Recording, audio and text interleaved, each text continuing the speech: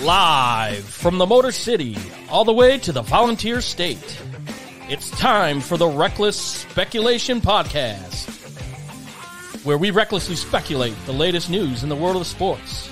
From college football to NASCAR, we've got you covered. And don't forget to stick around for the world-famous Bet Your Nuts, where we will give you your best bets to make the most money. Now sit back, grab your favorite drink of choice, and join Robbie Davis, Raj Mehta, Brandon Chain, and Tom Sloan. It's showtime.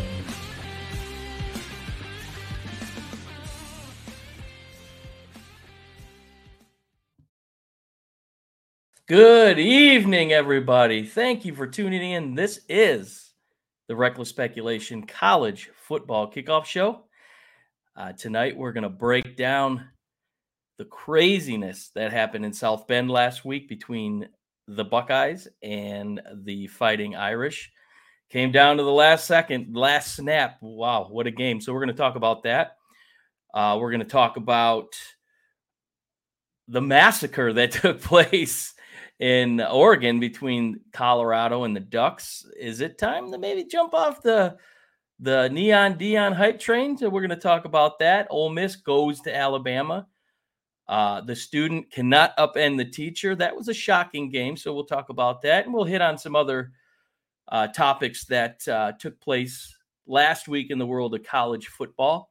And as always, we'll break down some of the big games coming up this coming weekend with our bonus Bet Your Nuts. We'll give you our picks. Newsflash, I didn't do so well. The other guys did pretty good. This guy, not so much. So only room for improvement. So don't forget to like, follow, and subscribe all the social media that we have with the Facebook, the TikTok. Go ahead and give us a follow. It really does help us out, gets our reach out there. You know, we want to get this show out to as many people we can because we think we have a good product, and we hope you guys enjoy it. So go give us a follow, and you can always check out some of our previous episodes on our YouTube channel or our Facebook page.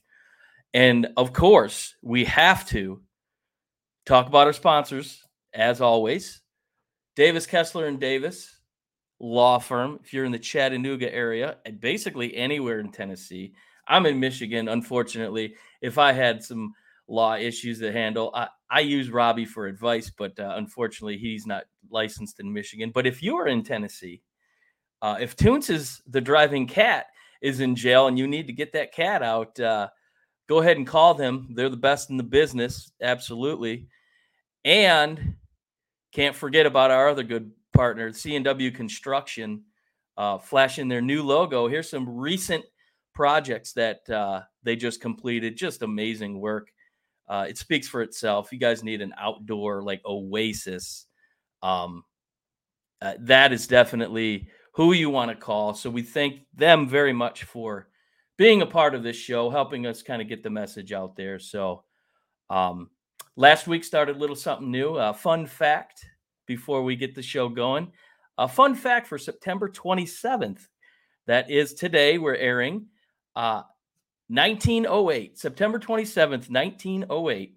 The very first Model T rolled off the assembly line right here in Dearborn, Michigan. Of course, Henry Ford, the grandfather of the assembly line, which has lots of relevance today.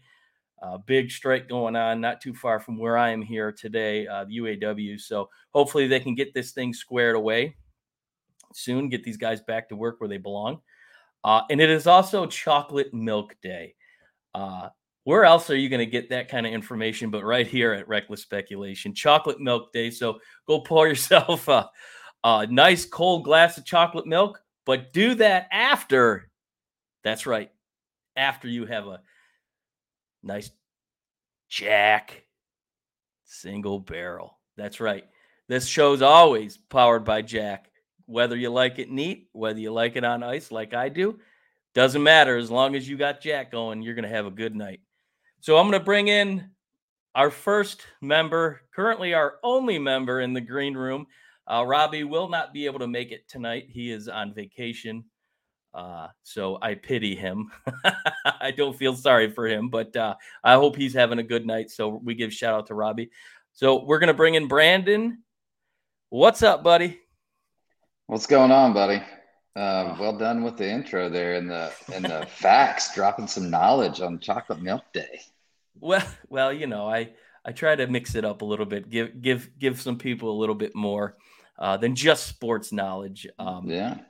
As always, Raj is yet to arrive. We're patiently waiting for his arrival, but that's okay because this topic that we're leading into, this is your wheelhouse, my friend. Huge win for your Buckeyes last week. So far that was the game of the season. They go in, get the win on the last play of the game. Tell me your overall thoughts, what you thought about the game, and the defense really seemed to step it up. They played probably their best game of the season at the right time. So is this hmm the type of defense that you as a Buckeye fan were expected to see? Yeah. I mean, we started slow this season, and there was all kinds of questions on the defensive side, on offensive line, quarterback.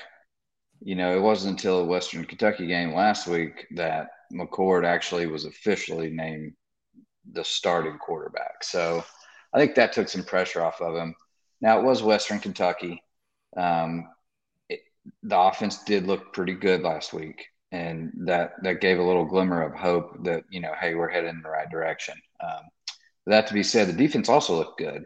Western Kentucky is got a pretty good receiver on their squad, and I think we talked about that last week anyway. And anyway, so yes, overall, Jim Knowles had them ready.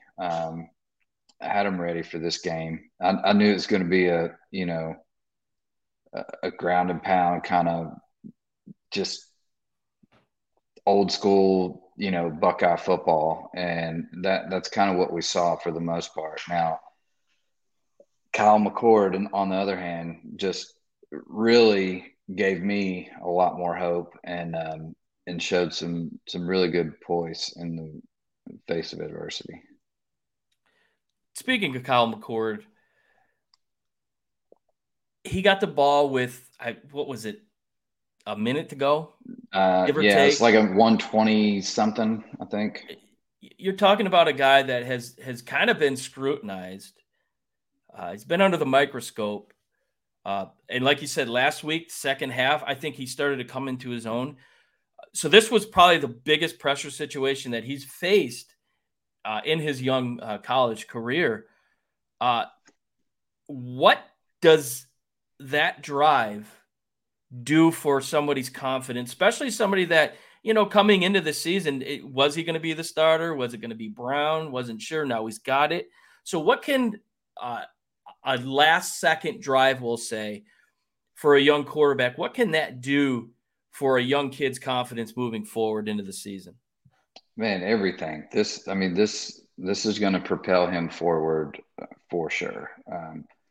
Just seeing that resiliency and knowing that he can do it and knowing he's done it. When you get down, like I said, facing adversity again, uh, know that you can be calm and cool and make the throws that you need to make Yeah. and read the defense. I mean, it was incredible. It really was to watch. I was not expecting it. I No. was already just pouring myself the last sad drink that we just lost in South Bend, and man, it was electric to watch, and just the offensive line did great. Of course, the receivers are fantastic, and um, Kyle McCord just really showed that he can put this team on his back Yeah. when needed, and make those throws. So I was thoroughly impressed. And I had some bad things to say about McCord early on as well, and he's completely put my foot in my mouth. Well, there was a couple scenes where the camera kind of zoomed right in on him, and he was doing like some like gyrations with his hands, like kind of a focus thing that he was doing. and that kind of impressed me in a sense that the kid knew what it meant, that this, like, okay, let's go. This is, it's time to go. And it seemed to kind of block out all the noise. He was not affected really at all Mm-hmm. with the crowd noise and the moment. And I commend him. Obviously, I'm a Michigan fan, so deep down in my heart, I was rooting for a loss. But then again, hey, let's have them Sure. be undefeated at the end of November, the big game. But you can't help but I'll give the kid kudos. That it was him. It was on him Mm-hmm. because really the biggest weapon Ohio State has was Marvin Harrison Jr. And maybe there were some questions coming into this game. He had one target in the first half, which I was watching the game with a Buckeye fan, good buddy Drew, and we were just talking about what is going on. Why they weren't even looking his way. He was more of a decoy. So he gets the catch, and then in the second half he gets rolled up on. So that was a kind of a huge moment in that game where you thought, yeah, is this it for Harrison? Is this another Jackson Smith and Jigma situation from last year that he got hurt early on and didn't play the rest of the season? Are you concerned as a Buckeye fan that the perceived top 5 pick in next year's NFL draft really isn't getting a whole lot of targets? Do you think there's some underlying issues? I know week 1 it looked like he had maybe a shoulder, but is there a reason to be concerned as a Buckeye fan? I don't think so. And in saying that, I am slightly concerned. So I'll contradict myself there. I think, on the offensive scheme, we know he's going to be the number one kind of decoy or target, and defenses are going to double team him, and we're going to see a lot of that. So I think they're trying not to force it so much to him, but at the same time, I would like to see schemed and game plans more around him getting open. Right. So I think there's a little bit of a lack of that, but maybe they're holding back a little bit, but I would have thought this would have been a game that they would want to pull out all Showcase. stops. So we had to win this game. Yeah. So, you know, as far as injuries, I think he's fine. I think he'll be fine. We definitely got to get him the ball more. So, I mean, that's on the OC and Day in general. So, um, Well, I mean, when you have a we'll call it a backup plan, which I think he'd be anybody's number one, Emeka Ibuka, who yeah. I call him Chris Olave 2.0. He Mm-hmm. reminds me a lot of how he played. He can kind of weasel his way into pockets of the zone defense, and he just seems to get open. He's got a knack to get yardage after the catch, which is really good. And then you got Stover at tight end, who he's a tough guy, and he was getting punished in that game, but he was taking it, and Mm-hmm. those are nice options to have. And ultimately, I think they're going to want to utilize those guys a little bit more, and then bring back in the running game, because outside of that last two drives, the running game really wasn't there for them. Which it Right. has the ability to, because they have a very good running back room. So having Ibuka and Stover there is definitely, a big piece to that offense. And if that line can block, man, Ohio State, watch out. I mean, as a Michigan fan, that scares me a little bit. So, Yeah. but Well, you go look at. Sorry, go ahead. No, No, go I was ahead. going to say, you look at, McCord being in the big lights here and on a big stage.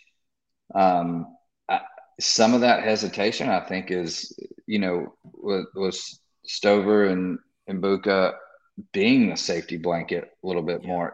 The route tree's not as extensive as Harrison's, and he doesn't have to make the tougher throws with them. And tight ends open quite a bit. So with that setup this weekend, so I think some of that all comes into play, but hopefully he'll have a little bit more confidence. And, like I said, the offense can scheme better to get Harrison more targets. Well, I had a couple questions here for Raj, but as you can see, he's not with us yet. But speaking of that last drive, I'll ask you because I know you were dialed in. It came out shortly after that game ended that Notre Dame only had 10 guys on the field in that last play. Who do you blame in that situation? Is that a player not knowing the assignment, or is that just a coaching staff that completely lost control of the moment in that situation? It's probably a little of both. I'd say it's more on the coaching staff. I mean, you've got to have somebody's got to be one counting at all times. I mean, that's just there's a designated guy that counts every time. Like, and I think Freeman kind of winged it in the press conference as far as, well, we didn't want to draw a penalty, and he tried to play it off that way. I don't think they had a clue there were 10 men on the field because you could have jumped off sides, especially on the very last play. You would have gained 6 inches. I mean, get another guy out there. Like, what's that going to do? So I honestly think they didn't even have a clue. And I think Freeman winged it in the press conference, and it is what it is. But that's it's one of those tough lessons. Could the game have gone differently? Yeah, sure. But it is what it is. And, that's another thing about this game and especially in NFL, good coaches exploit weaknesses. And when you see weaknesses like that, that's why I love the run call, the last play, to run the ball. So, hats off to Day and squad, the Buckeyes. What a game. Yeah. I mean, I'll say it. I think we all agree. Games are won. You know what? Let's put our big boys against your big boys.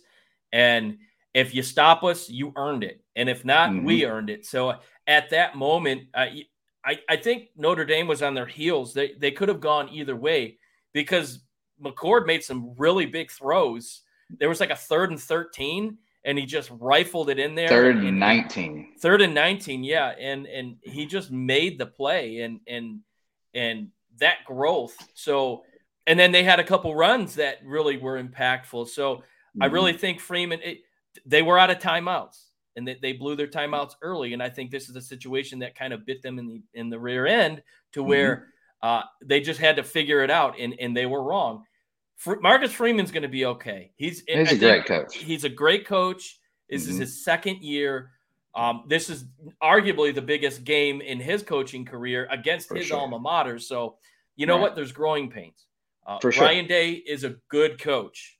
And all the Buckeye fans out there that want to put his head on a pike because he's 0-2 against Michigan need to chill.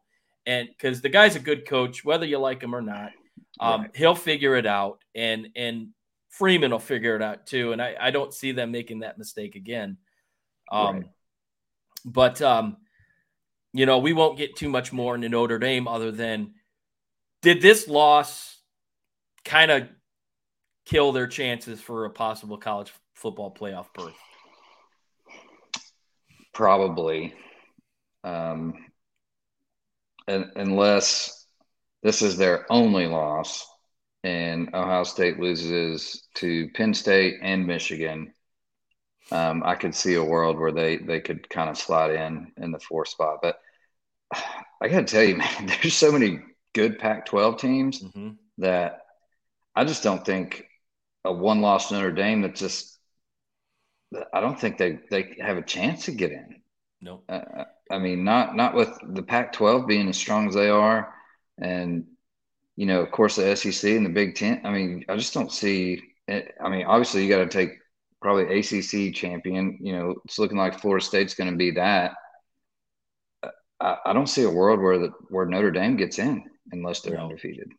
And if I'm Notre Dame fan, this is an example, number one, and it stops right there. Yep. Why you have to be in a conference. Yep. You put your I don't want to say arrogance because one of my best friends is a Notre Dame grad, and he would take offense to that. But the bottom line is football really is the only sport where you're not really attached to a conference. You're in the Big Ten in hockey. Join the Big Ten in football because you lose in mid-September and your season is, unless you absolutely go to Duke this week, dominate, which Duke has shown they're not the same Duke of old. They're not just a basketball school anymore. And then you got USC coming in here in a couple of weeks, which can't wait for that game. Reckless Speculation live from South Bend.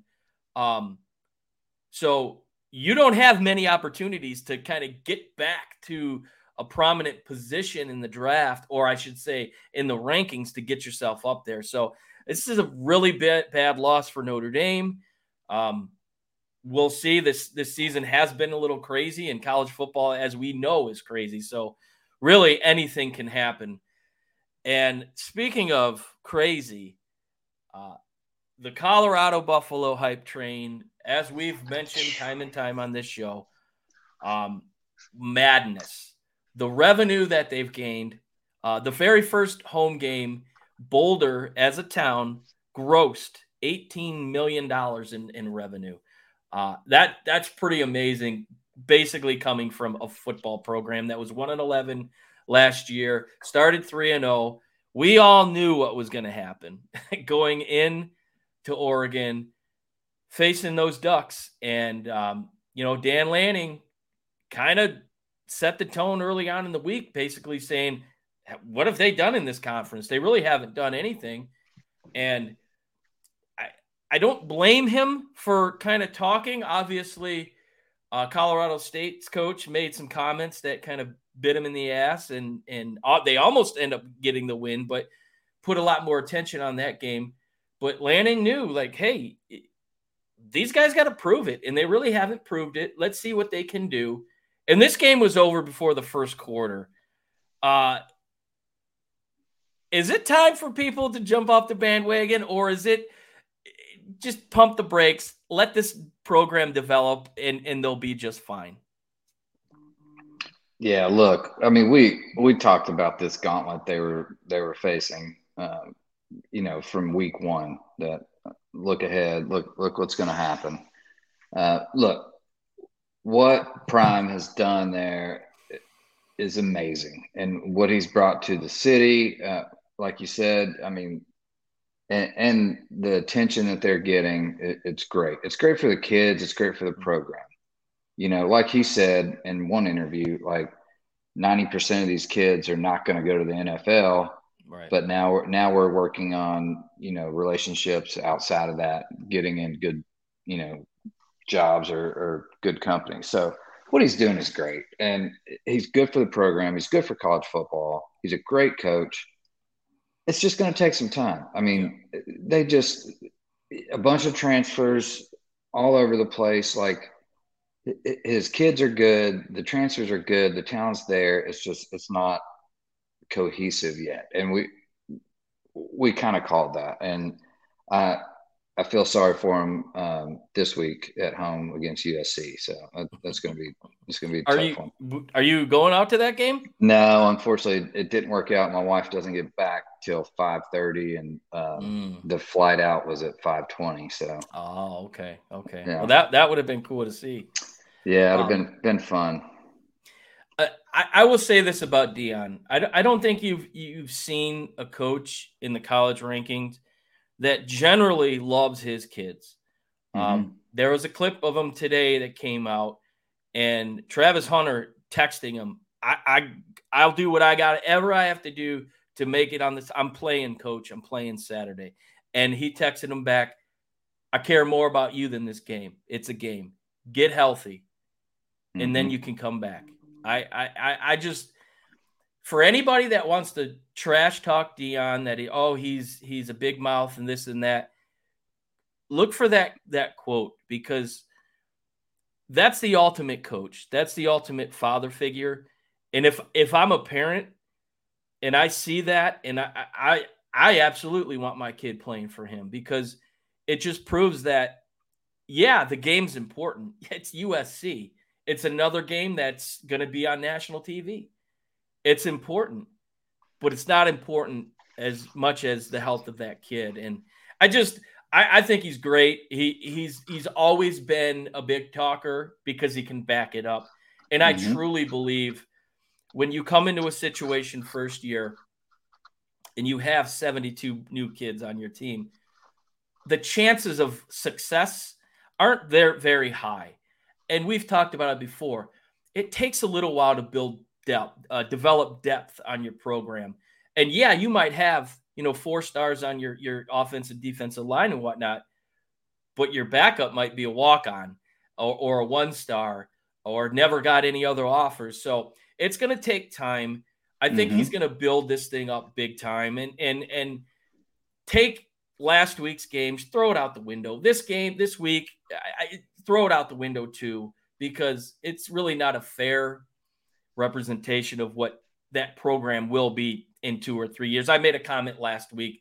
We were out and about, and people were like, "Oh, it's trash. They're a fraud. Like they're going to win a national championship in 5 years. Mark my word." And I believe in Dion, and I think he will. Um, but I guess the one of the big question marks coming into this game was Bo Nix. Uh, a lot of people have forgotten about Bo Nix. This is his fourth or fifth year. I think it's his fifth year. Fifth year. He was a Transfer lot of from Auburn. Yeah. big hype coming out of Auburn.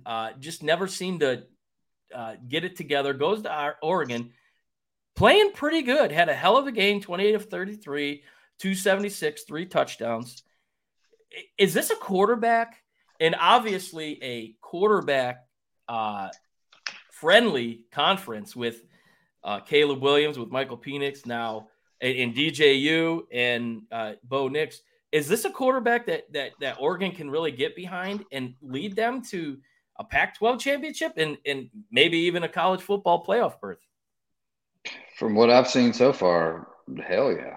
I mean, this guy, he's composed. He's making all the throws, making the reads. I mean, I what Dan Lanning's done with him, I don't know how he's flipped him or what he's done to him, but he looks completely different than he did at Auburn, uh, and that's.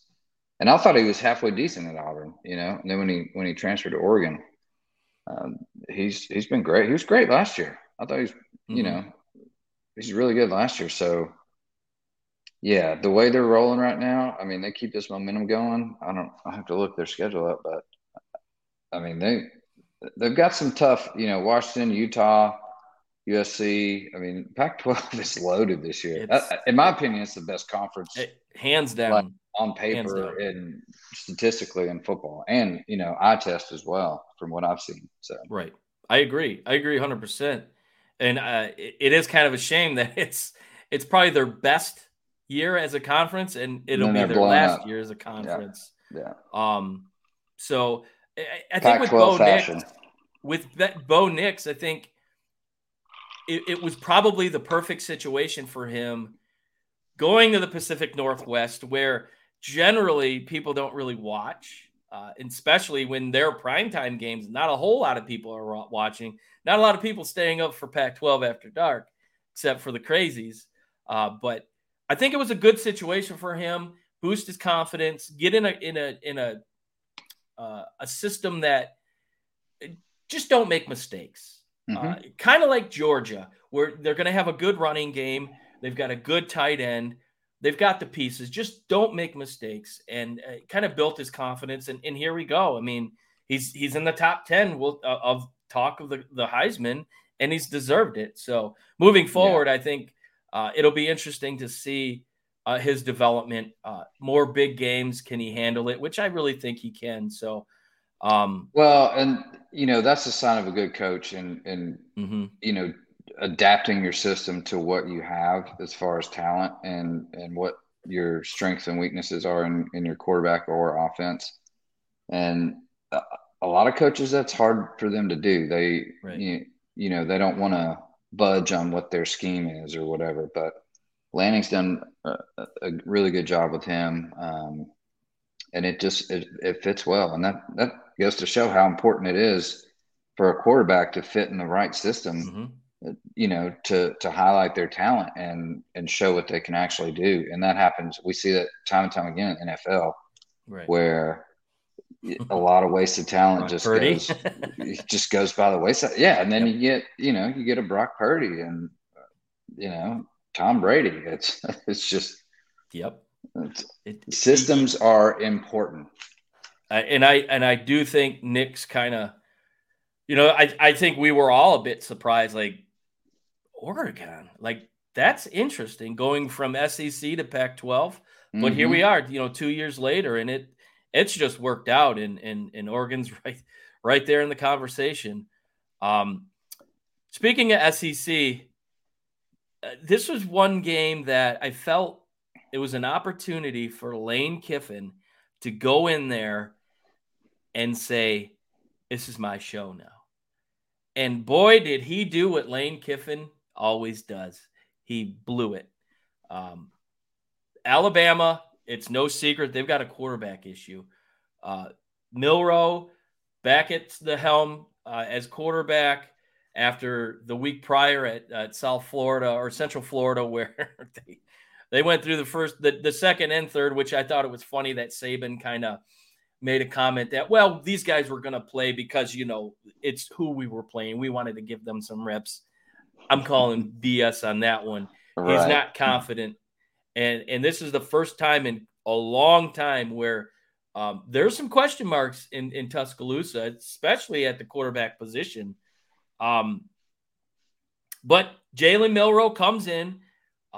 Obviously, like I said, Ole Miss, kind of a good story coming in, ranked pretty high. He gets the win. It wasn't anything flashy, but he gets the win.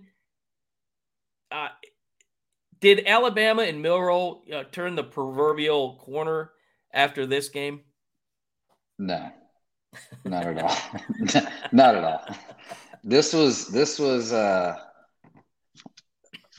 my analogy is little brother finally is just the same height as big brother and Yep. wants to come in and pick a fight and gets put in his place. And that's what happened. Kiffin, yeah, he blew it. Out coached. Saban he knew he could control the game, running the football, controlling the game clock, and not relying on a quarterback who he's unsure of. And the guy showed up. Offensive line's still pretty good. Yep. Defense is really good for Bama. So he's got a lot of strengths there he could rely on, and he used those to his advantage in this game.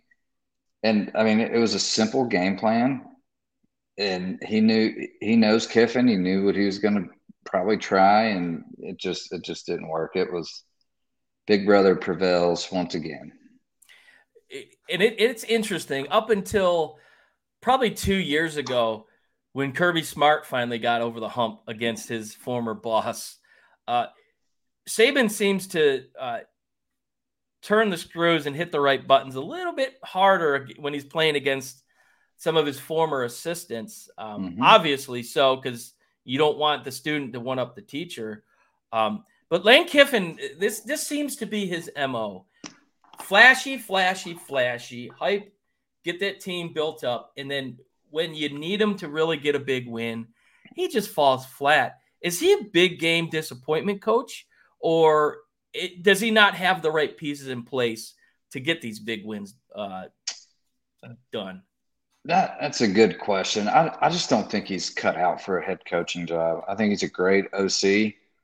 I just don't think it goes much further than that in college. I think he's got too many moving parts, and he can't keep control of all of it. And then obviously his offense is suffering because of that. When he's 100% focused on the offense and he's the coordinator, he's great. He's a great OC.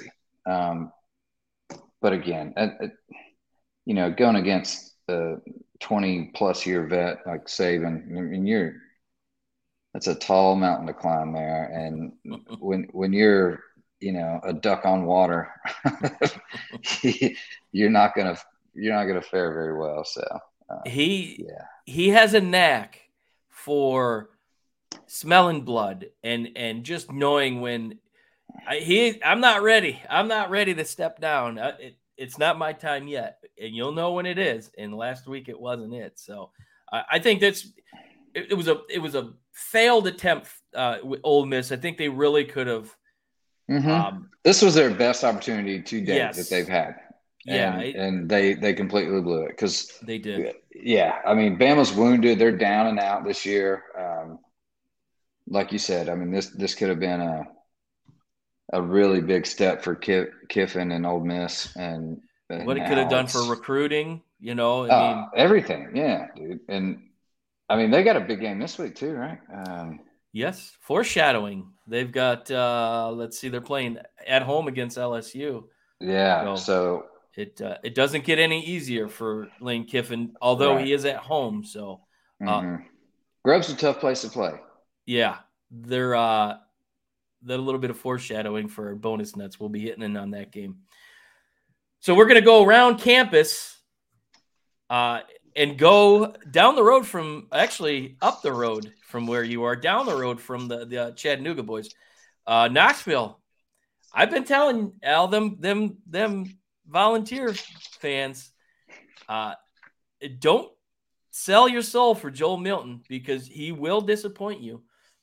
Michigan, he came into this program so hyped, and the very first game, I forget who they played, but he looked great, just like he looked great last year in the bowl game. So like Appalachian State or something. And then after that, he disappeared. 2 weeks ago against Florida, he was a no-show. That was the Joe Milton that I was used to seeing as a Michigan fan. Last week, again, 18 to 31, 209 yards and 2 touchdowns. I mean, this is a program that is built and it has sold itself on the passing game. Mm-hmm. Josh Heupel is considered to be somebody that can really get quarterbacks going. I mean, look what he did for Hendon Hooker. He would have been a Heisman Trophy winner unless he blows his knee out. He's third string here on my Detroit Lions. That would be nice to see him one day. But, there was a lot of hype coming in with Joe Milton. Have we seen who Joe Milton really is? Or is there still hope that Heupel might be able to get him turned around because the rematch is coming up this Saturday against the Gamecocks? No, there's no hope. There's no hope for Joe Milton. I'm sorry, Vols fans. I agree. He's the same guy he's always been. Like, he always comes out, oh, what a great camp he's had. When he's got no pressure on him and there's no hard decisions. Of course, he can be somewhat accurate. He can throw it out of the gym. He's Jamarcus Russell 2.0. Oh, 100%. He couldn't hit a 10-foot by 10-foot sign on a bootleg if he tried. This guy's he's just not it. And again, there's got to be some adaptation there on Heupel's part, in my opinion. You got to make it simpler for him, a little more checkdowns, a little more crossing routes, bubble screens, get some confidence, get some completions going. Milton is unfortunately going to tank Tennessee this year, and they've got a really good team. I'll go back to last week's show. Robbie made a pretty good a read. Heupel likes to stretch out that offense. Do you think, my opinion, I think he needs to bring those ends in a little bit closer and give him some throws that he can build confidence, because it's one thing to be able to throw it, out of the place. And it's another to have accuracy. And he just doesn't have it. And I think it's a confidence issue. Mm-hmm. And that may or may not be the case. And we're going to welcome on Raj to the show. Welcome, Raj. What's happening? See, this is Matthew Fritz from the Santa Lucia Highlands. It's a very nice bottle of wine. Uh-oh. And after today, computer breakdowns, being on the road, back injury, being prepared, and 20, 30 minutes late, which is unprofessional, and there's no excuse. And using my fucking AirPods, by the way. For those that don't know, Robbie, you guys have AirPods in too. My bad. No, we have microphones though. Oh, yes. I don't. Can you hear me, Tom? Or is it windy? Yeah, I can hear you. Okay. Do you have your mic? I can't. I'm on my phone right now because computers, iPad is dead, and the Amazon Fire is not supported because it's got Silk as the fucking browser. Okay. It's been a fucking day, bro. But yeah, where are we at? Let me know. Well, we were just talking about and fellas, we just got another entrance into the green room. Robbie Davis live from the dumpster fire we call Florida. What's up, buddy? America's Wang. Hey, thanks for showing up, asshole. Thanks for showing up. So we were just talking about. Go ahead. Sorry, I logged into Raj's calendar. Are we not on time? We are right on time. Right on time. So yeah, we were just talking about the shit show Milton and the balls. Yeah, we're talking about Joe Milton and his another lackluster performance. Robbie, you are our resident volunteer fan. Are you concerned that Joe Milton is just not who I think Volunteer Nation thought he was going to be, that somebody warned you about? Are you concerned at all? Yes. I am concerned. I think he's everything that people did warn us about, but I still think he knows the offense, and it's not an offense that's easily ran by a young kid. So Nico's not ready yet. And then I think the Vols win and cover this weekend, and the show rolls on. Well, they better. I mean, this is the redemption game. Obviously, what the Gamecocks did to them last year, they scored so many touchdowns, they ran out of fireworks, which was incredible.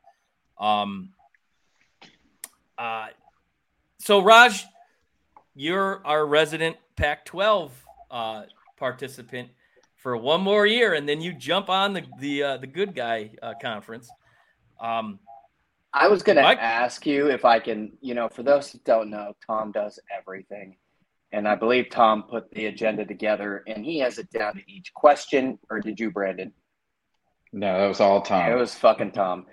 Folks, he's got it down to every question and everything. And that's why I actually feel shitty, despite being a narcissist, for being late. Tom, if you give me a second, I can answer most of your questions in like 2 minutes. I'll get straight to your point with the Pac-12. Were you about to ask about Michael Penix? I'm going to ask about Michael Penix. Another game, 4 touchdowns, 304 yards passing, 19 of 25. I like Michael Penix. I thought he was a good quarterback at Indiana. Unfortunately, he had health issues. He couldn't stay healthy. The product of the team he played on, maybe. Offensive line, not up to par, probably. Now he goes to Washington. He's got a better system, a better program. He's healthy, and he's showing why he's one of the top quarterbacks. Is he, in your opinion, the front runner for the Heisman at this point of the season?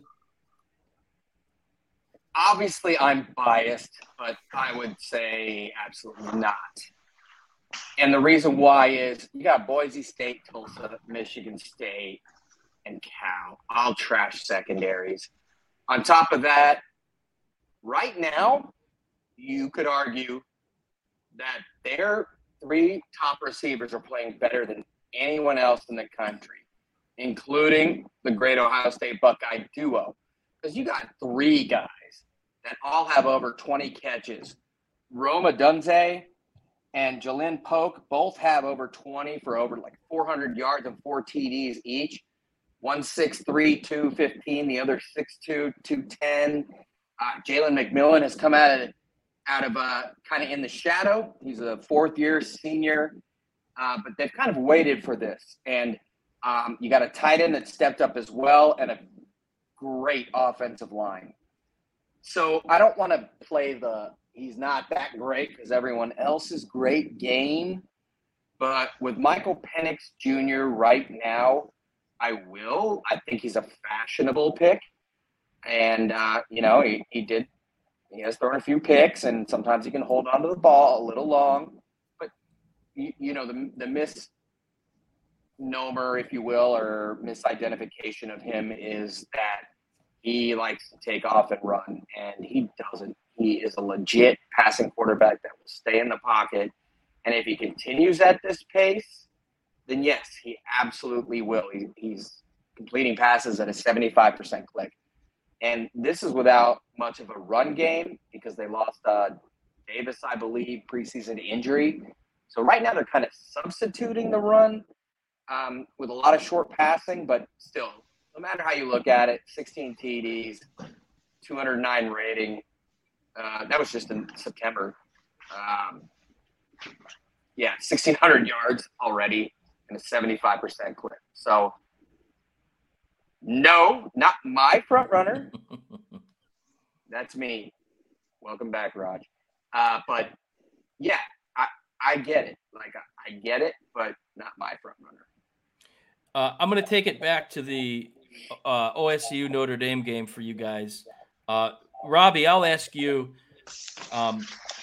Brandon gave me his opinion on the fact that Notre Dame loses. Now, does this hurt their chances for a college football playoff berth? I'm interested to get your opinion and Raj's opinion on this one. This is one of the weakest college football years I can remember as far as who's going to be good and who's going to be not good. I was talking about, hey, who knocks off Georgia? Because I can't imagine this Georgia team winning 36 games in a row or whatever it would be. The Pac-12 is going to eat itself, I think. Hey, Oregon State lost the game at Washington State. That's a really good team, though. Those two teams are going to knock some people off. Washington State, Pac-2 champs. Woohoo! Yeah. I think Notre Dame's still in this. I just don't think there's any great teams this year. One loss doesn't kill you, and especially while I don't think this will happen, but if Ohio State goes on to win the Big Ten, then that's a quality loss, and Notre Dame's right in there. Almost helps them. Yeah. Raj, what's your stance? Because Brandon and I are kind of on the same page. I think this is a classic example of why Notre Dame needs to latch itself on to a conference because, one loss, it could be the end of the season, and that one loss happens in early or mid-September, and that really sucks as a program. So hearing Robbie's stance, what do you make of that situation? Are they kind of out of this thing already, or do they still have a legitimate chance? I disagree in the conference thing. The way they got around it this year of all years was to schedule heavy. Yeah, they got some big boys at home, but you got Ohio State, USC, hopefully two top 5 teams. We'll see. USC won and dropped to 8th. At a very good Duke team in Riley Leonard. Mm-hmm. You got Pitt, a team that could run the ball, and at Clemson. And then your usual at Stanford. And, they travel all over the country, and they're playing all sorts of different offenses, all sorts of different teams. Yeah, you had everything in your favor against Ohio State. You're at home against an inexperienced quarterback with a veteran quarterback. You're up 4 with 1:26 left. You should win that game. Right. But in the end, I think so many pollsters look back and like, oh, they lost to number 4 in September or whenever it was. And I don't even know what month it is. It's still September. Yeah. So, no, I do not think they are out of it. I'll say this. Last thing I'll say, totally unrelated. Marcus Freeman is Brent Venables. He is a coordinator for life. There were some idiotic things said. Vegetables. Vegetables. That's a bold statement. And He Raj, is the stir fry to the vegetables. Raj, I want to ask you. Yeah, I want to ask you this too. You mentioned Sam Hartman, the veteran quarterback. He looked out of sorts. He had a look on his face like he was a fish out of water at times, and he made a lot of bad decisions throwing the ball. 17 to 25, only 175 yards and a touchdown. I think the expectations coming into this game was going to be, and I even made the comment with my buddy Drew, who he's a Buckeye fan who's watching with me. This game's going to come down to the quarterback play and experience. I really thought this was a game where Hartman was going to show, this is me. This is why I came to Notre Dame, to get this team over the hump of these big games. He just didn't do it. And if not for their running game, Ohio State dominates. And so I guess the whole concern thing might be a little overblown. Is Sam Hartman kind of just middle of the road, or does he build off this and show why he belongs in a conversation of maybe a top 3 pick in next year's NFL draft? Well, according to my 22-year-old niece, he's really cute, though. And he's got 5 NIL deals since August and like 11 and total. He had a rib removed, too. Yes, it's on a necklace. Adam's rib. Anyways, if you would have told me there would be a quarterback, one who's 24 years old and with a very good team, and an inexperienced quarterback to go 15 plays for the game-winning score with 1:26 left, and then told me it was Kyle McCord, I'd be shocked. Yeah. Everything was in his favor, and he didn't take advantage. And, I think their receivers are questionable at best. For me, it comes down to that, also that sneak. It looks as if on 4th and inches, if you will, it was a little bit longer, but it was a designed play that they tried to get cute, and, they didn't seal, and Ohio State knew it was coming. You saw 2 guys, I'm sure Chain already hit that. 2 guys blitz, basically beeline at that 45-degree angle and kill where the tight end is when Notre Dame collapsed. And the irony being in the bush, and I'm staring at that. It's inches, dude. It's go over center and push your ass there, especially with Estime, who missed the block. Why they got cute, I don't know. If Hartman, there was a dumb play. He's athletic, but not super athletic. At the same token, if he's a senior leader, in my opinion, this may be harsh, but call that shit off. Yeah. It's a dumbass play against a and he's got 7. He's got the authority to do that, being his experience and reading a defense and knowing the situation. Yeah, I guess it comes back to what I said a couple minutes ago. He looked lost. I guess that's probably the best word to describe. I'm watching it. I'm like, this guy does not look like he's in the zone. He doesn't look like he's got it tonight. And it showed. And I guess it was if you're an Irish fan, it's very disappointing. Well, he looks scared to make a mistake. Is what his issue was. He did look scared. To me, it seemed like the offense. And, Audric Estime, I think the world saw, is just a beast. And give him the ball. Jerome Bettis 2.0. Oh, my gosh. And I was at those games when Notre Dame won 12 in a row. But Bettis went for like 200 yards at the Coliseum in like 95, and it sucked. Hey, a few weeks ago, I told you I think Notre Dame can lose four games. And while I said they could still make the playoffs, they could still also lose 4 games. They got Duke coming up this week. I think they can lose this week.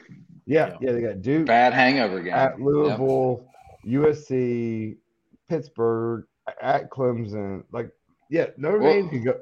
They could fall off the rails. Robbie, have you been drinking all day? Because I literally said that schedule like 3 minutes ago. But anyway, you look a little red there, Lobster. But yes, I have been drinking all day. Well, I just started, so I'm kind of with it. But Tom, to answer, I'm just saying, like, I called Notre Dame could lose 4 games this year. Yeah. You did do that. Then again, anybody can lose except for Georgia. Bama could lose 4 games. But no, to answer your question, Tom, I think it's also a reflection of kind of what looks like a crappy offensive scheme when it comes to the passing game. Bad receivers, and a guy that didn't look confident in and I'm not saying bad receivers. It was just a bad recipe, and it didn't seem like most quarterbacks are licking their lips when they have a chance to win that game at home and with all those things in his favor, and he was not licking his lips. No. Yeah, well, I give a little credit to Jim Knowles too there on that. I mean, he did pretty well with the defensive scheme. All credit. They out-schemed them, just like Dan Lanning did to Colorado. Yeah. It was a joke in terms of defensive coordinating, like scheming. It was too easy. Well, here's another team, another coach will say that was licking his lips with a minute and a half to play with an opportunity to go ahead. I'm talking about Clemson, who just signs their kicker, I think, Tuesday of last week. He hit a couple extra points. How the fuck does that happen? He missed a 30-yard field goal that could have, put them on top at that time. I think from the second quarter of that game on, it was a shootout back and forth. Clemson score, Florida State came back and followed suit. Robbie, I'll ask you this. Is Clemson no longer considered a powerhouse program? Clemson's lawyers are talking to Michigan State's lawyers and figuring out how the hell do we get out of this contract. That is what Clemson's lawyers are doing. What was her name again? Can you send her our way? I don't know why it's funny, but it's exactly, Brandon. Like Tracy, who? Yes, yes. We have an internship available. Dabo. Like, it's rhetorical. How would Dabo how would he sound jerking off on the phone? Rhetorical. Hey. He doesn't even use lotion. You said it, it's okay. Clemson is they passed Florida State, then falling back behind, and then now they can't. Dabo's just not embracing what college football has become, and for better or worse, but it is what it is, and Dabo's just falling behind. Brandon, I guess Robbie kind of hit on it. Like, the thought is there maybe that there could be a conversation with how to get out of that contract. How long? How many more seasons or losses, we'll say, before the school really looks at Dabo as maybe the problem and parts ways with him? I mean, I'd give him 2 more years. I think that's too long, but I think that's what he'll get. Yeah. It kind of went back and forth. All right, first game against LSU, Florida State, they looked dominant. They, punched LSU in the mouth. It was like, all right, no brainer here. Then they slipped up against Boston College with a really shitty game. And we were like, okay, now ACC's up for grabs again because Clemson started looking better. This was just I don't know if they got out-coached or what happened there. I didn't really watch a whole lot of the game. I caught some highlights, but I still think I still think Florida State's not as good as we thought they were initially, because Clemson's a bad football team this year. Yeah, they're not a good football team, and this went to what, 2 overtimes? Was that one or 2 overtimes? I think it was one. I think it was one. They don't run the ball well, and not just against Clemson, against BC, their top back had 12 for 38, I believe. You can't do that and continue to win. Yeah, it's just it's still, Clemson. This could be Clemson's only loss, and they could run the table, come back in the championship, and beat Florida State, and then here we are. So we know that's not true. You and I, everybody here. I don't think that's going to happen. Yeah. Clemson already lost to Duke. Oh, well, yeah, that's true. That's right. Well, yeah. They're done. Dabo's love for his twin, his twin son, Cade Klubnik. Because Duke's about to beat Notre Dame again. Yeah. Raj, we all know you love Cade Klubnik. Not only that, Dabo went full on, all out, basically sold out DJU. You can read between the lines for the young hand. I'm not going to go anywhere else, but it's funny to me if the talent judgment obviously has changed, the recruiting has changed.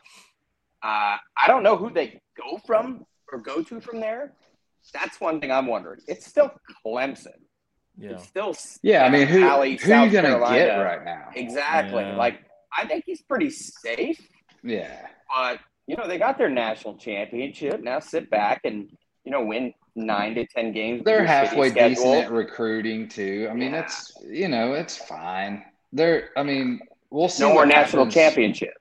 No, we'll see what happens with all the recruiting and the realignment of the conferences, and then I think that's going to make some influence on his position. Doesn't seem like they're coaching anyone up, though. Everyone seems it's still, you're paying $10 million a year. Right. I know, but to your point, Robbie, he's not adapting to this transfer portal. He's got to embrace NIL. And NIL, like he's trying to stay old school, and it's not going to work. Two coaches that tried that, and Nick Saban and Jim Harbaugh here went into NIL thinking that tradition's going to carry us. They found out. They found out really quick that this is not the state of college football. You have to embrace it, or you're going to be left in the dust. And I think until Dabo realizes that, hey, whether you like it or not, this is where we're at in college football. Until they kind of put the clamps on it, you got to embrace it. And if he doesn't, it's going to be a long road for Clemson. And I don't see it ending well for him. But like I said, I'm a Michigan fan, and I'm biased. I'm partial. I kind of want to get your guys' thoughts on obviously cupcake season. I'll be the first to tell you it drives me crazy because I don't think it prepares these kids for the games that matter. And last year, they kind of fumbled a little bit. Obviously, they win a second Big Ten championship. And this year, nothing to write home about, we'll say.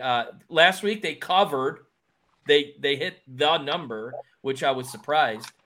But I want to know your stance on it. And is it fair that they're still ranked number 2 in the country? I'll start with you, Raj. First of all, if you look at ESPN, by the way, on college football, you want to see Phil Knight and Nike money that Rob talks about. It says bodacious with B-O and green. They're already starting their campaign, which is so them. Yeah, it's fair, man. I mean, again, if you look at that team, and for those that, understand football, it starts in the trenches, and they're still right now the best team in the country in the trenches, it appears. Now, yeah, the schedule's not the same, and you said in big games. Lately, it's been one game. I do question the game breaking, as I said before, on the outside. But when you look at that defensive line and that offensive line, I just see, like, Stonehenge. Like, I see blocks that don't move. And I don't see that anywhere else right now. In terms of technique and everything. Now, Georgia's got guys that look like that, but they're young. Michigan, to me, is the most polished team in terms of the offensive and defensive line. Robbie, where are your stance with Michigan as an outsider looking in? Yeah, and so this is where preseason rankings are stupid. My top 2 or top 3 teams so far are Washington, Oregon, and USC.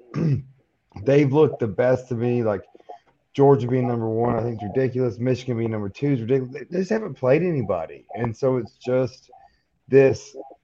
Yeah, I mean, hell, that'd be like me talking to Raj every day on the phone. Of course, I'm going to be better than him, but we don't do that every fantasy day. team doing, dude? Hey, 70% playoff percentage. And Brandon, obviously, you're the enemy. Yeah. So, but you're definitely not one to let that kind of judge what you feel. So, as a Buckeye fan, where do you think Michigan stands at right now? No, I'm a realist, dude. Michigan right now is a better team than Ohio State for sure. In the trenches, like Raj's point, and that's where this game. So I think I've said this before on this podcast. I mean, Ohio State typically, with Kyle McCord this year, it's a little sketchy. It's getting better, but typically Ohio State is built to win championships. Michigan is built to beat Ohio State. Yeah, and that's like that's their drive. That's what they've done. I mean, let's be honest, we've beat them for how many years in the past, and in the past is what you said there. That was operative. In the past, exactly. Don't remind me. Now, Michigan, I'm nervous every time we play them, and for good reason. I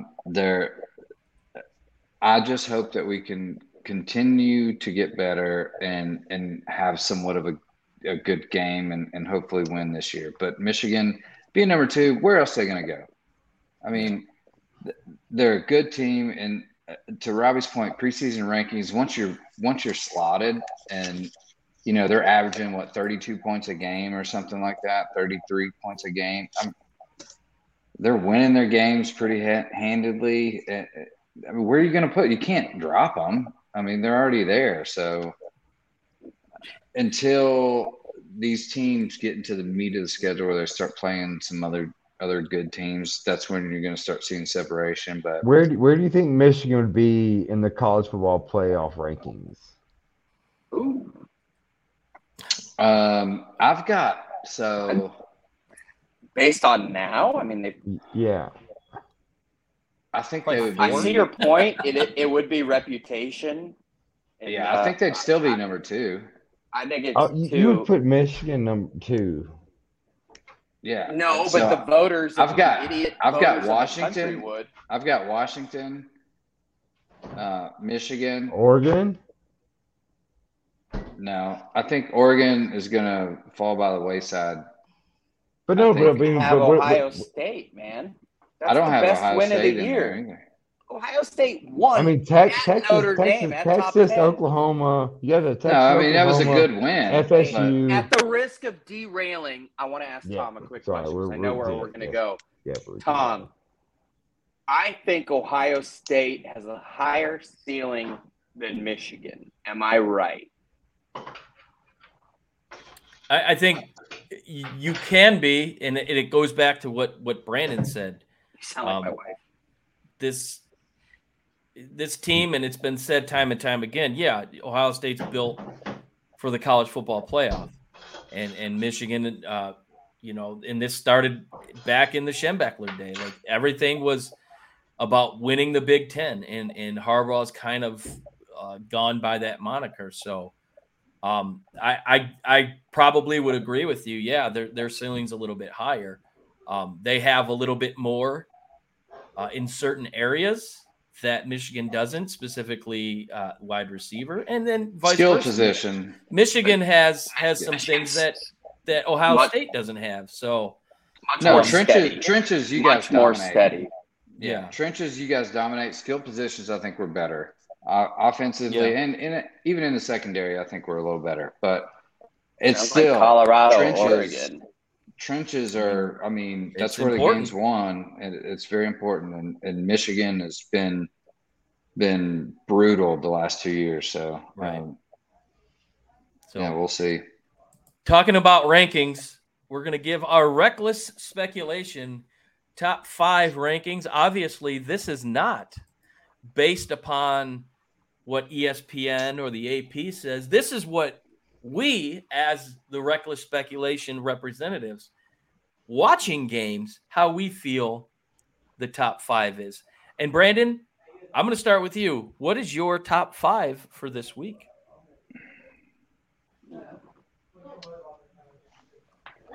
I'm going to go Georgia, Washington, Michigan, USC, Ohio State.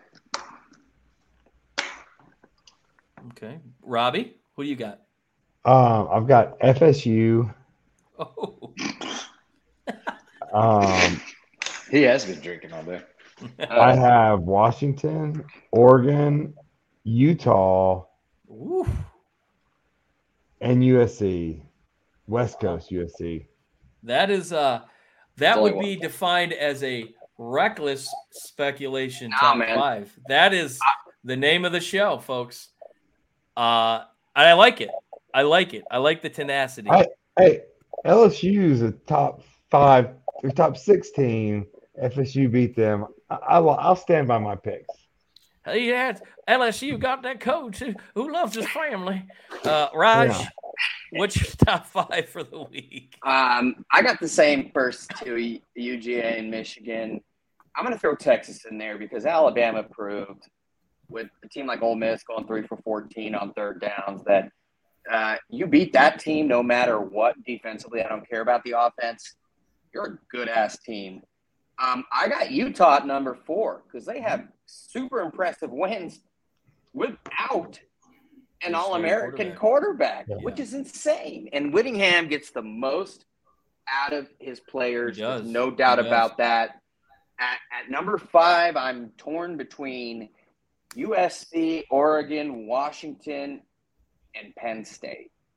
I'm not going FSU because I don't like their inability to run the football. I think they've been playing with fire. I know what you think about Penn State. I think they are usually hyped, but I don't know, man. There's just something about this team that they just looked faster, and whether it's now or later, Allard is going to be a Heisman guy. Like, he's going to be in New York. And a couple years. You know, a couple years. I know he only had like 160 yards or whatever, but it was raining in his defense. Now, true. And James Franklin is a dildo, but I just think don't disrespect dildos. Sorry. True. But I think they're right up there, and I think they're all ahead of FSU. Well, I've got number 1, and I hate, and it pains me to say this because I just everything about this state I'm not a fan of. Their pro team and their college team, but I think they've probably got the most complete team, and that's Texas.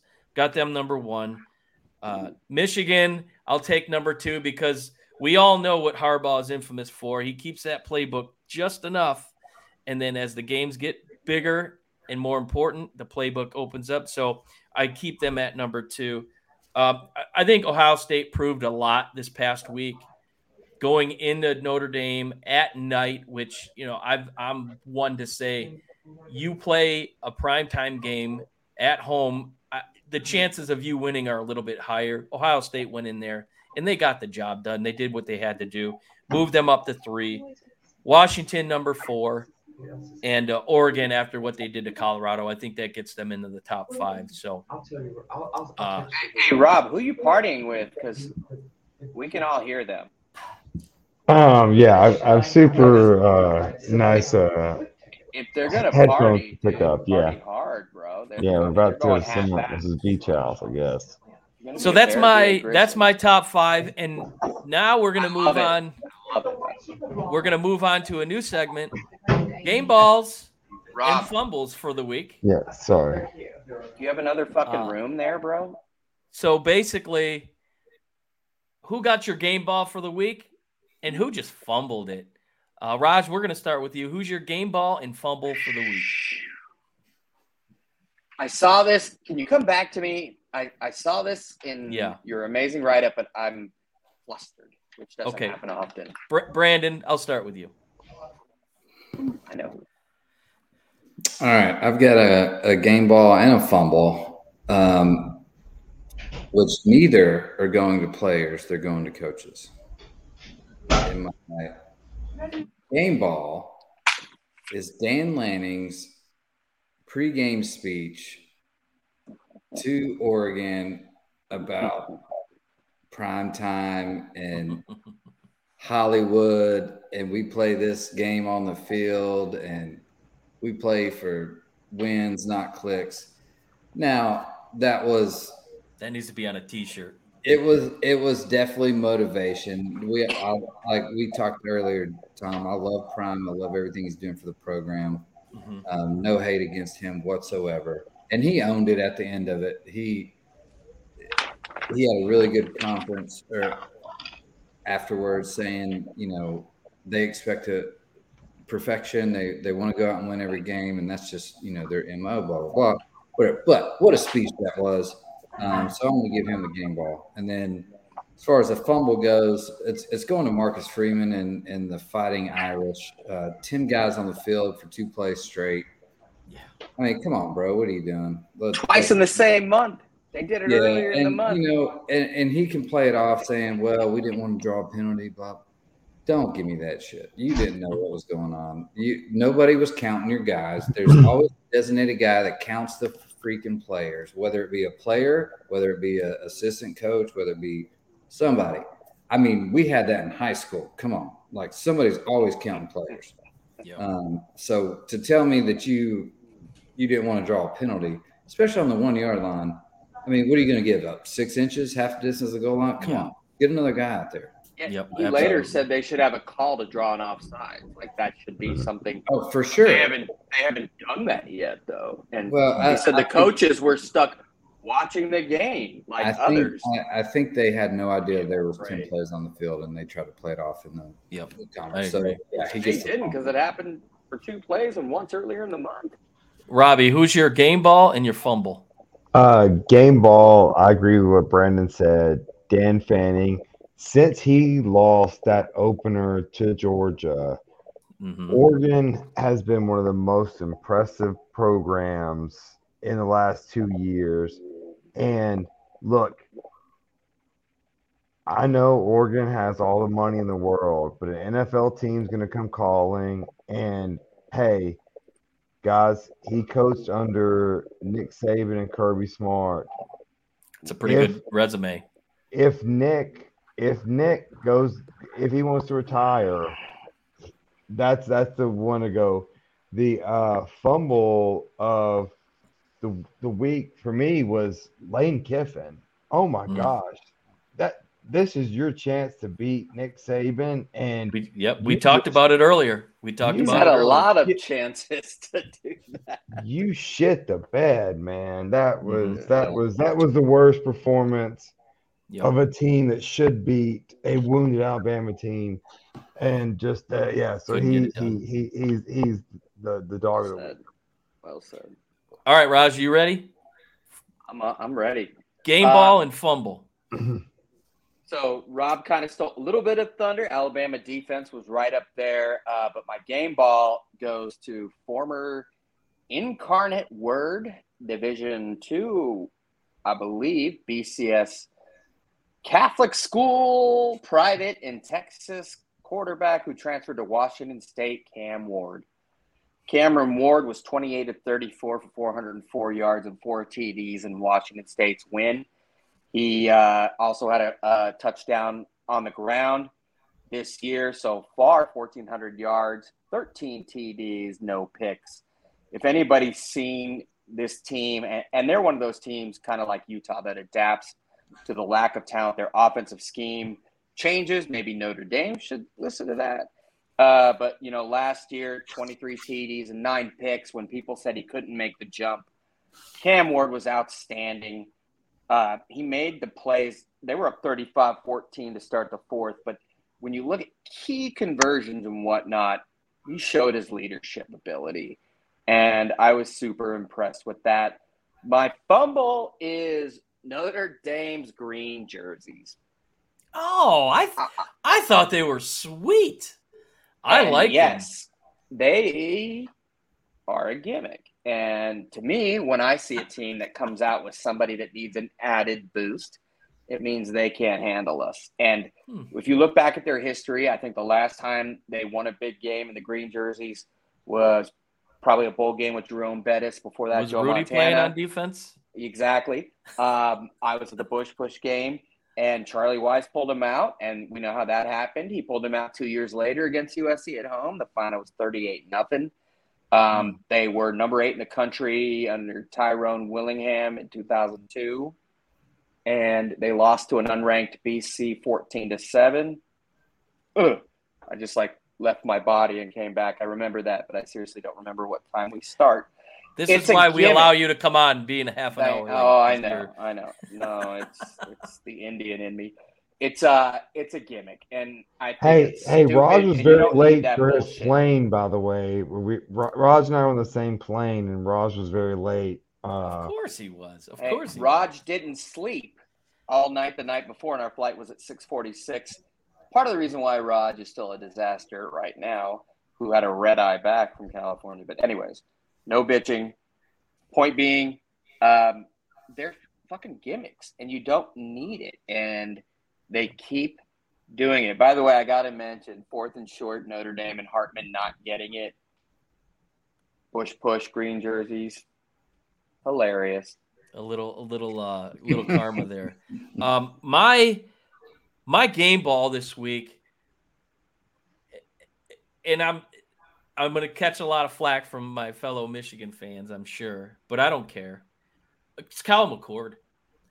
This kid had 1:26 to get the job done, and he got the job done. Everything that we've kind of seen from him this year said this is a Notre Dame win. Yeah. Primetime game, all eyes are on him. He just made the big throws when he had to. Just was the good game manager. Didn't let the moment get too big. And I think that speaks volumes about the kid, and his confidence is going to be abound as the season goes. I wish him luck until the end of November when he has to come here to Ann Arbor. But and my fumble, it was going to be Notre Dame's coaching staff. But I'm going to go a different coaching staff. I'm going to go Dabo Swinney's coaching staff. This was a huge game. And you're relying on a kicker that you just brought on the team 4 days prior to kick for your program.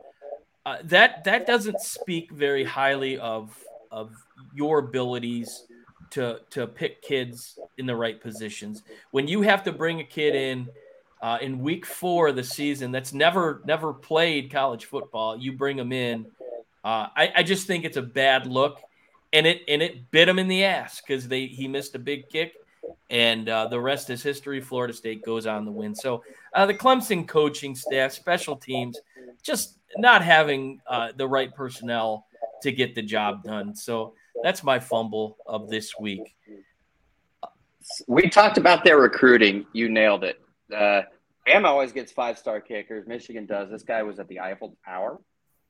Yeah, it's just a bad look. So. All right, folks, you know what time it is. It's time for Bet Your Nuts.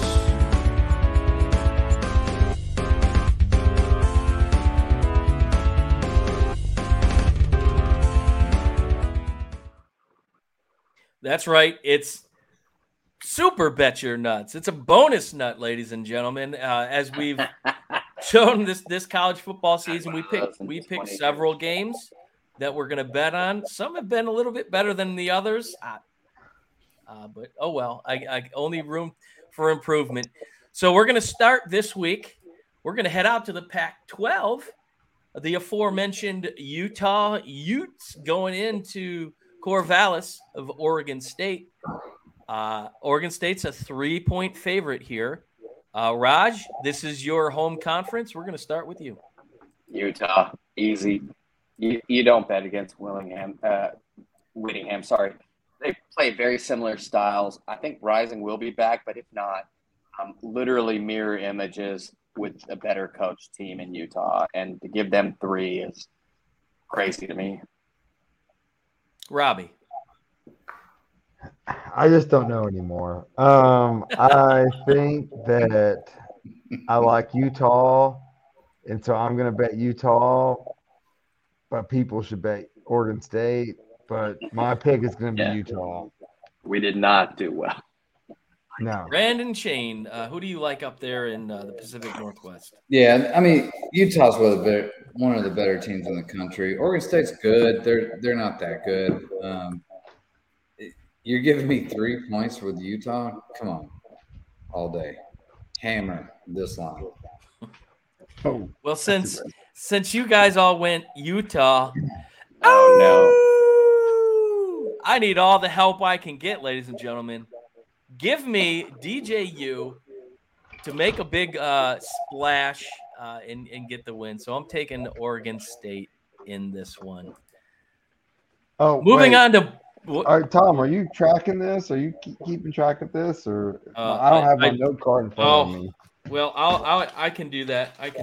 So, all right, we Raj, got Robbie, one for Oregon State, Brandon, and me. So, sorry, guys, I'm just Utah this week. Utah. Brandon, we're going into Boulder. Colorado embarrassed last week. We talked about it earlier. Not looking very good this week against SC coming into town with an 11 a.m. local time kick. Nothing says get up and get ready for that game like an 11 o'clock kick. But 21 and a half. Oh, it's 9 a.m. local time? No, it's 9 a.m. for us, for SC. Oh, okay. I got believe you. Wait, SC. 10 a.m.? No, it's SC. 10 a.m. Yeah, it's 10 a.m. 10 a.m. 10 a.m. local. Yeah, it's that's noon Eastern. Yeah, you're right. You're absolutely right. Yep. It's like fucking COVID time, dude. That's ridiculous. USC 21 and a half favorites. Brandon, who do you got? Oh man, I had tickets to this game. I was telling you guys, and I couldn't make it work. My wife's in the Bahamas for her birthday, and she doesn't get back. The flights just didn't work out. Can't hide money.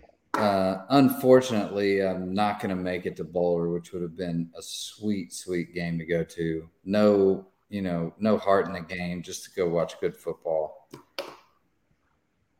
21 and a half. That's a lot.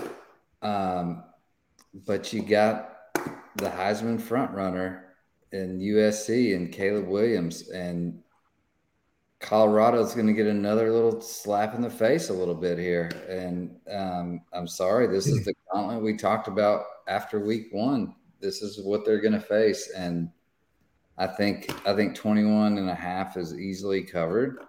And Prime's a great coach. Like I said, no slack on him. It's going to take a few years to recruit depth and compete with these teams. Yep. Robbie, what do you got in this one? So now I'm a USC fan because I want Caleb Williams to be healthy throughout the season so he can be a Titan next year.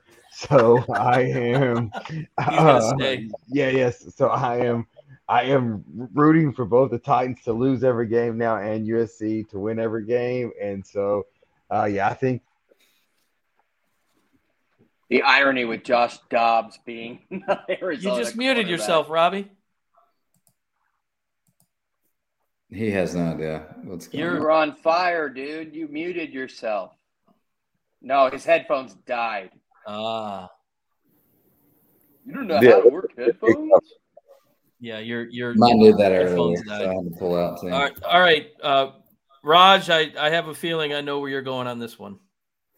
Actually, you probably don't. By the way, my boy Deech with the Dodgers sent me the bobblehead I wanted, Caleb Williams. He threw out the first pitch. Future Titan. But the irony. Can your boy get you another one to send to the speakeasy?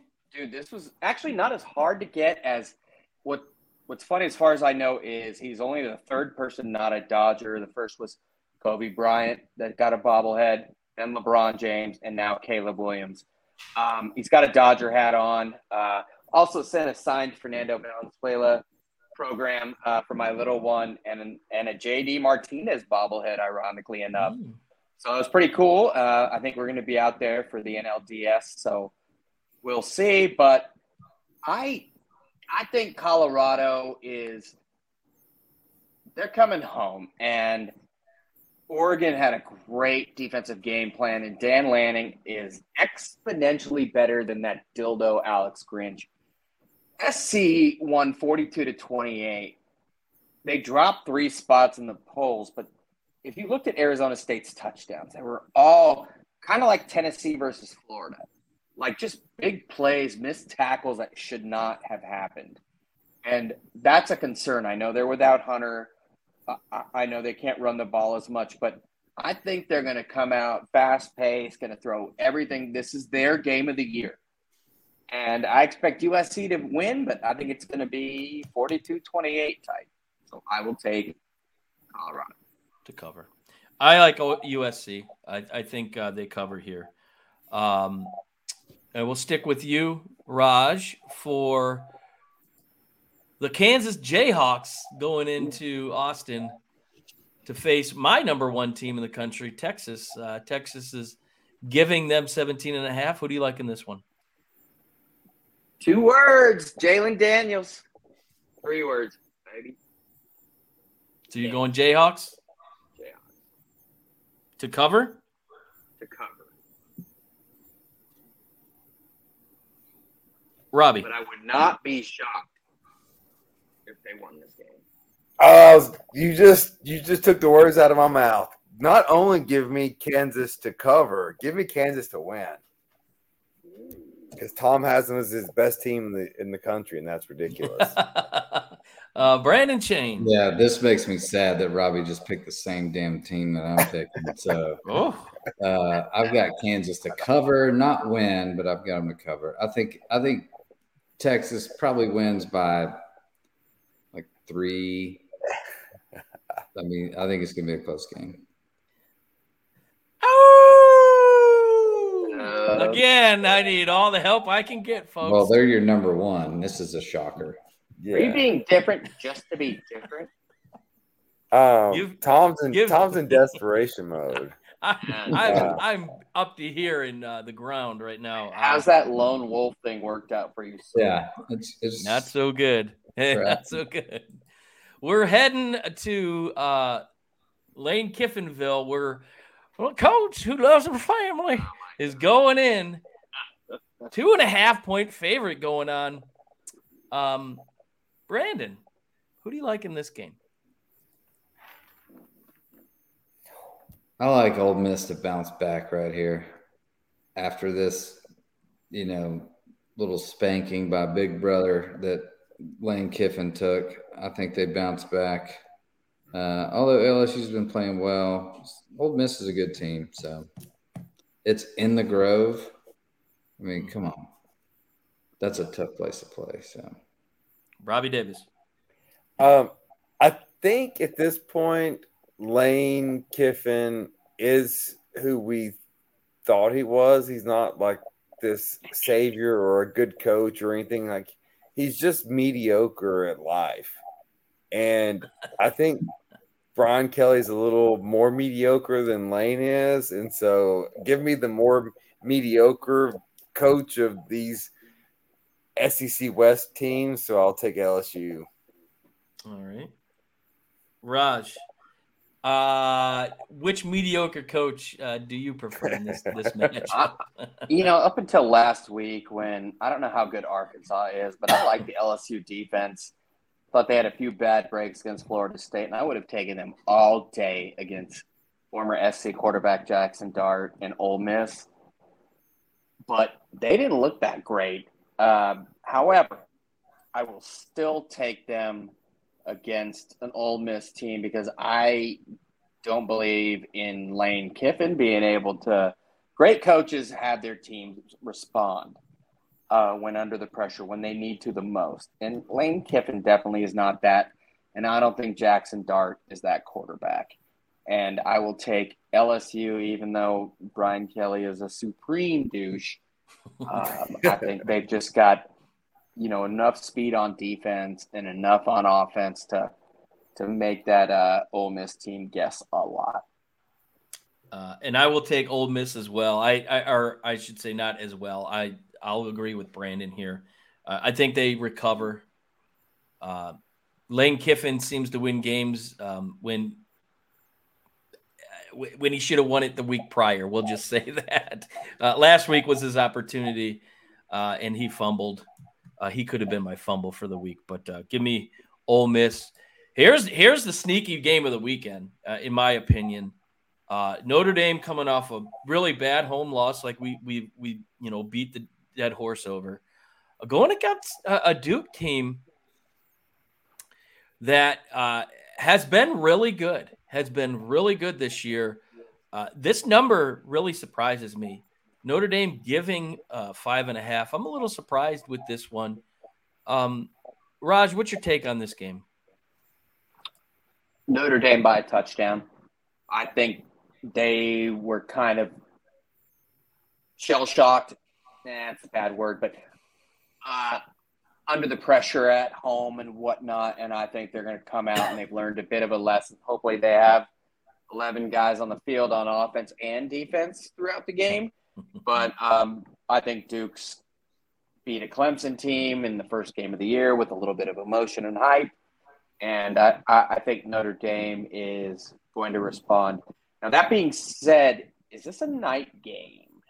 Not that it matters a ton, but just weird stuff happens at night. I forgot if it was a night game or not. 7:30 p.m. Yeah. I'll still take Notre Dame. I think they respond. They're a good team. Robbie. Yeah, I don't know if you guys have looked at Notre Dame's schedule or if you've seen who they're going to play. I think they're going to lose 4 games, and this is one of them. And so, yes, I think they lose this game. So give me Duke in this game. It's Duke's one time to shine on this stage, and I just don't think Notre Dame's very good. Brandon. Give me Notre Dame here. I think they win by 10. I think, the Duke Clemson deal or whatever in the beginning, that was a lot of hype. Duke's kind of been ho-hum after that, not so good. I think they respond. I think Marcus Freeman learns from his mistakes. Hopefully they get 11 players on the field at all times and they can take this game. But I think Sam Hartman has a little more composure in this game, a little more confidence. Brandon just wants Ohio State to have a good win. That's all he wants. Who doesn't? No, dude, I thought we were going to lose against Notre Dame. Trust me. I agree. I like Notre Dame here. I think this game's close till about maybe the 8-minute mark of the fourth quarter, and Notre Dame's maybe depth comes into play and experience with Hartman. So give me Notre Dame to win this game. The redemption game, like we spoke of earlier, the Cox, specifically the Gamecocks, heading into Knoxville. Folks, they're bringing out the black uniforms again. Like they need that to inspire. What did you say a little bit ago, Raj, about changing uniforms? Maybe that represents something. Brandon, save it for Georgia. Brandon, who do you like in this matchup? Oh my God, this is one I'm so torn on. So Vegas is begging you to take South Carolina here. Yep. God, Joe Milton looks just so awful. But I'm gonna take Tennessee here. I don't know why. I think just because I think Vegas is begging you to take South Carolina. I'll come to you last, Robbie. Raj, who do you like? Robbie, agree or disagree? the Tennessee secondary has been much better than we expected. Yes.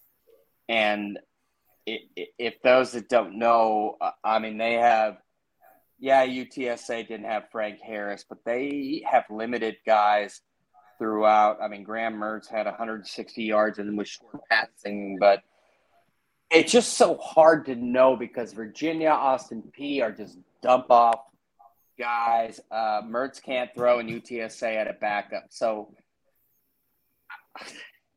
this is a toss-up to me. I think Tennessee wins the game. I talked myself into a change because I believe, based on the 4 teams they played and the 4 quarterbacks, that Rattler can do enough downfield to cover. But I will take Tennessee to win by a late field goal. I agree. I agree with this one. With you, Raj. I think Rattler has the ability. He looked pretty decent against Georgia. Georgia's, I think, strength came out in the end, which caused them to win that game. But Tennessee's going to win, but I think it's within 10. So give me South Carolina to cover. Robbie, I've been waiting for this one. Yeah, so this is a night game in Neyland. Cooper Mays is coming back. This is going to be the first home game the students have had all year long. It's going to be rowdy. What about last year? Sorry to interrupt, but there's got to be some revenge factor. Yeah, South Carolina won't be able to hear. It's going to be a lot of South Carolina offense on the field. This is I wouldn't say a staple win because it's not going to be that big of a deal until you beat Alabama and Georgia. Tennessee covers easily. This South Carolina cannot move the ball in Neyland Stadium. Okay. And it's a night game. Yeah. Kind of forgot about that. Yeah.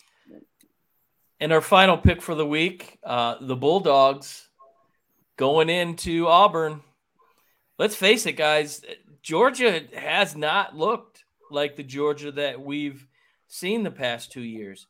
Is it inexperience at the quarterback position? I mean, it seems to be that might be the case. Their defense looks pretty strong. So 14.5 point favorite going into Auburn. Raj, who do you like in this one? I'm like, what the fuck? Yeah. What is Vegas up to? Auburn, Peyton Thorne threw for 44 yards last week, and he was a starting quarterback. They got smoked by a shitty A&M team, 27-10. You can't run on Georgia. You can't throw on Georgia. What the fuck is happening? 14.5? I thought it was 44.5. And I'm still having issues from the weekend, but oh my God, mortgage on Georgia. Yeah.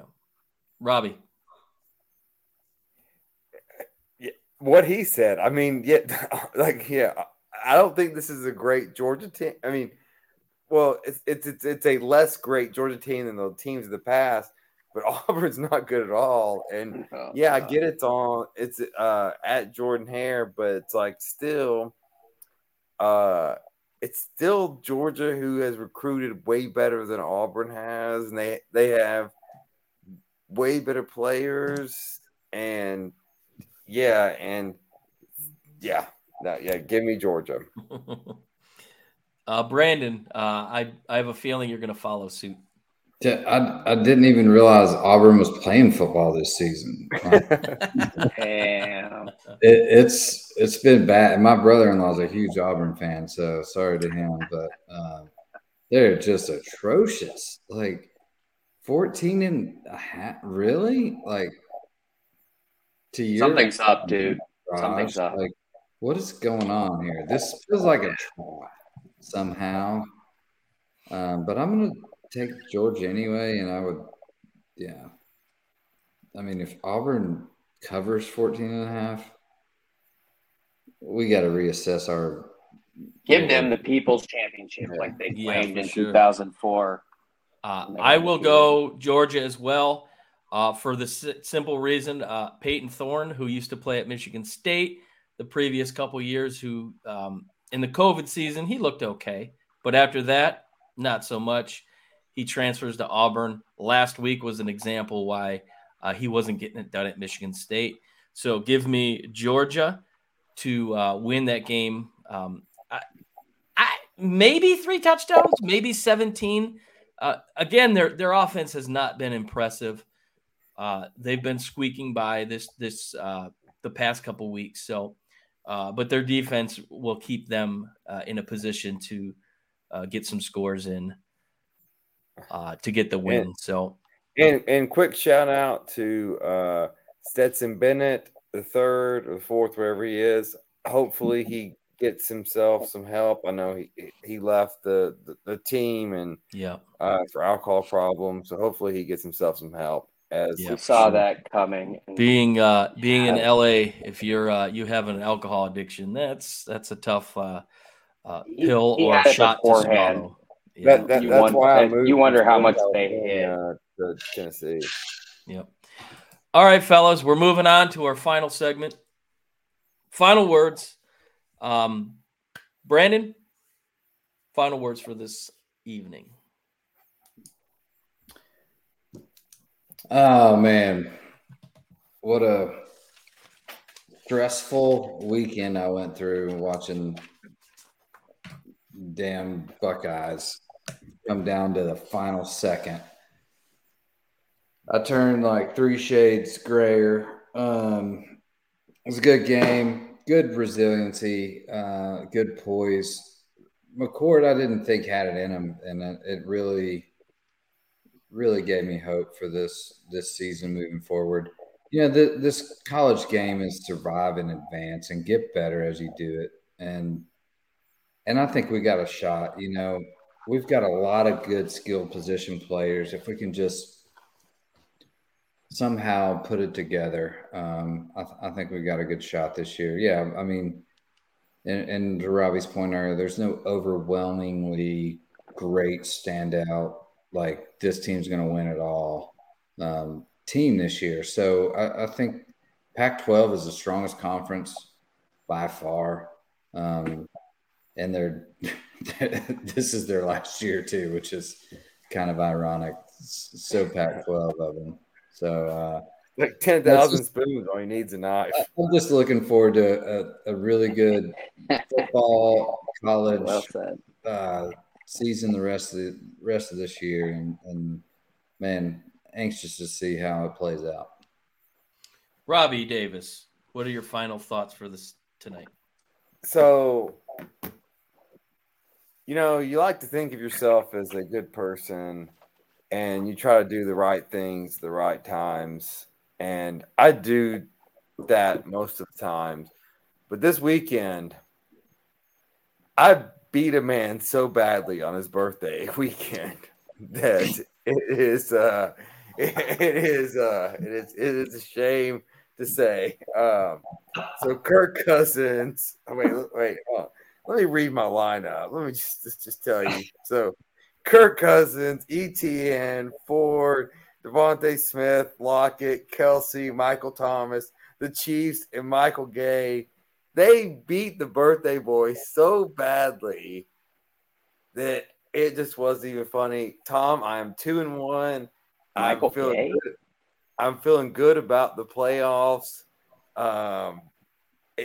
Thoughts and prayers are looking good. So my final thoughts are pretty optimistic about my fantasy football team. Okay. I on the fantasy football front, I played Rich this past week. I lost by a half a point. I put up 171 points, and I lost. I lost a championship by half a point. I think it was to Blake, by the way. Championship, like $2,000. Raj, what's your final words tonight? My final words are exactly what I said about USC last year when it comes to Colorado. That you can get skill position, you can get highlights, you can get guys with speed in 1 year. What you can't get is depth. What you can't get is extreme talent on the offensive and defensive line. What you really, really, really, really can't get is offensive and defensive line depth. And we saw that with Colorado. They were head spinning. They had no idea what's happening. Can you still hear me? Yep. Keep going. Yeah. That was I'm interesting. on my iPhone now. I'm going Randall, so it got low battery on me. But it was you just can't do that in 1 year. Now, 2 years, if he's still around, 3 years, if Norvell chokes, Deion's gone, in my opinion. But in 1 year, you saw what we've been saying the entire time. You can't change a program in 1 year. Right. Yep. And my final words this week are, shame on you, Fox Sports. And what I mean by this is you put an absolute clown show on your highly rated college football Big Noon Sunday. And I'm talking about Clay Travis. This guy is the dustbin of society. He's nothing more than a conspiracy theorist. And I don't want to get political, but if you ever look at his Twitter account, it's disgusting. And the fact that Fox Sports, ironically enough, has nothing to do with Rupert Murdoch. He does not have control of that. But they put this guy out there on their program. It really kind of represents everything that's wrong. I will read his tweet he said about Travis Kelce, and it's shocking that they allow this nonsense to be on their program. Travis Kelce is doing Bud Light and COVID shot commercials. He needs to fire all his marketing agents, or he needs to just go ahead and cut his dick off, become a chick, and endorse Joe Biden. What part of that belongs in sports? None of it. And Fox Sports, shame on you for giving him a platform, allowing that nonsense to be representing essentially what you believe in. And if I'm some of those co-hosts, I look at that Twitter account and I hold him accountable. And I don't know why they haven't. And it's the number one reason why ESPN will and always will be the choice for me and many others in their college pregame with the game day. So I'm appalled that it's such a highly watched program chooses to put somebody like that on their platform. And it's a shame. And I had to get it off my chest, and I figured this was a good opportunity to do it. Hey, Tom, that's Rob. We can wax on this idiot forever. Yeah, I haven't seen. I even know that's well said. And I think to be even though Fox Sports isn't part of Fox News, they have to be vaccinated too. So he is vaccinated. Like, he's such a clown show. Yep. Let me end this show with this, and trust me, to quote the great. No, not great. Dan Lanning. When you put Clay Travis on, they're fighting for clicks. Yeah. We're fighting. Oh, he's such a clown show.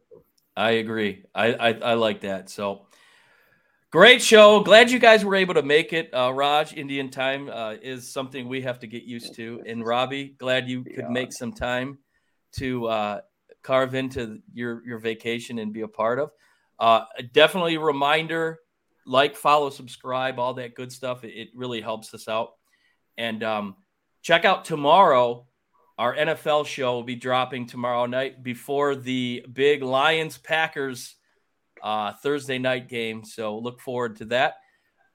For Robbie Davis, Brandon Chain, Raj Mehta, I am Tom Sloan. You guys have a great night. We'll see you next time. Thanks for listening to another episode of Reckless Speculation. Don't forget to follow us on Facebook, Twitter, TikTok, and YouTube, searching Reckless Speculation. Catch us on Apple Podcasts, Spotify, or wherever you get your podcasts. We look forward to catching you right here next week with another exciting episode of Reckless Speculation.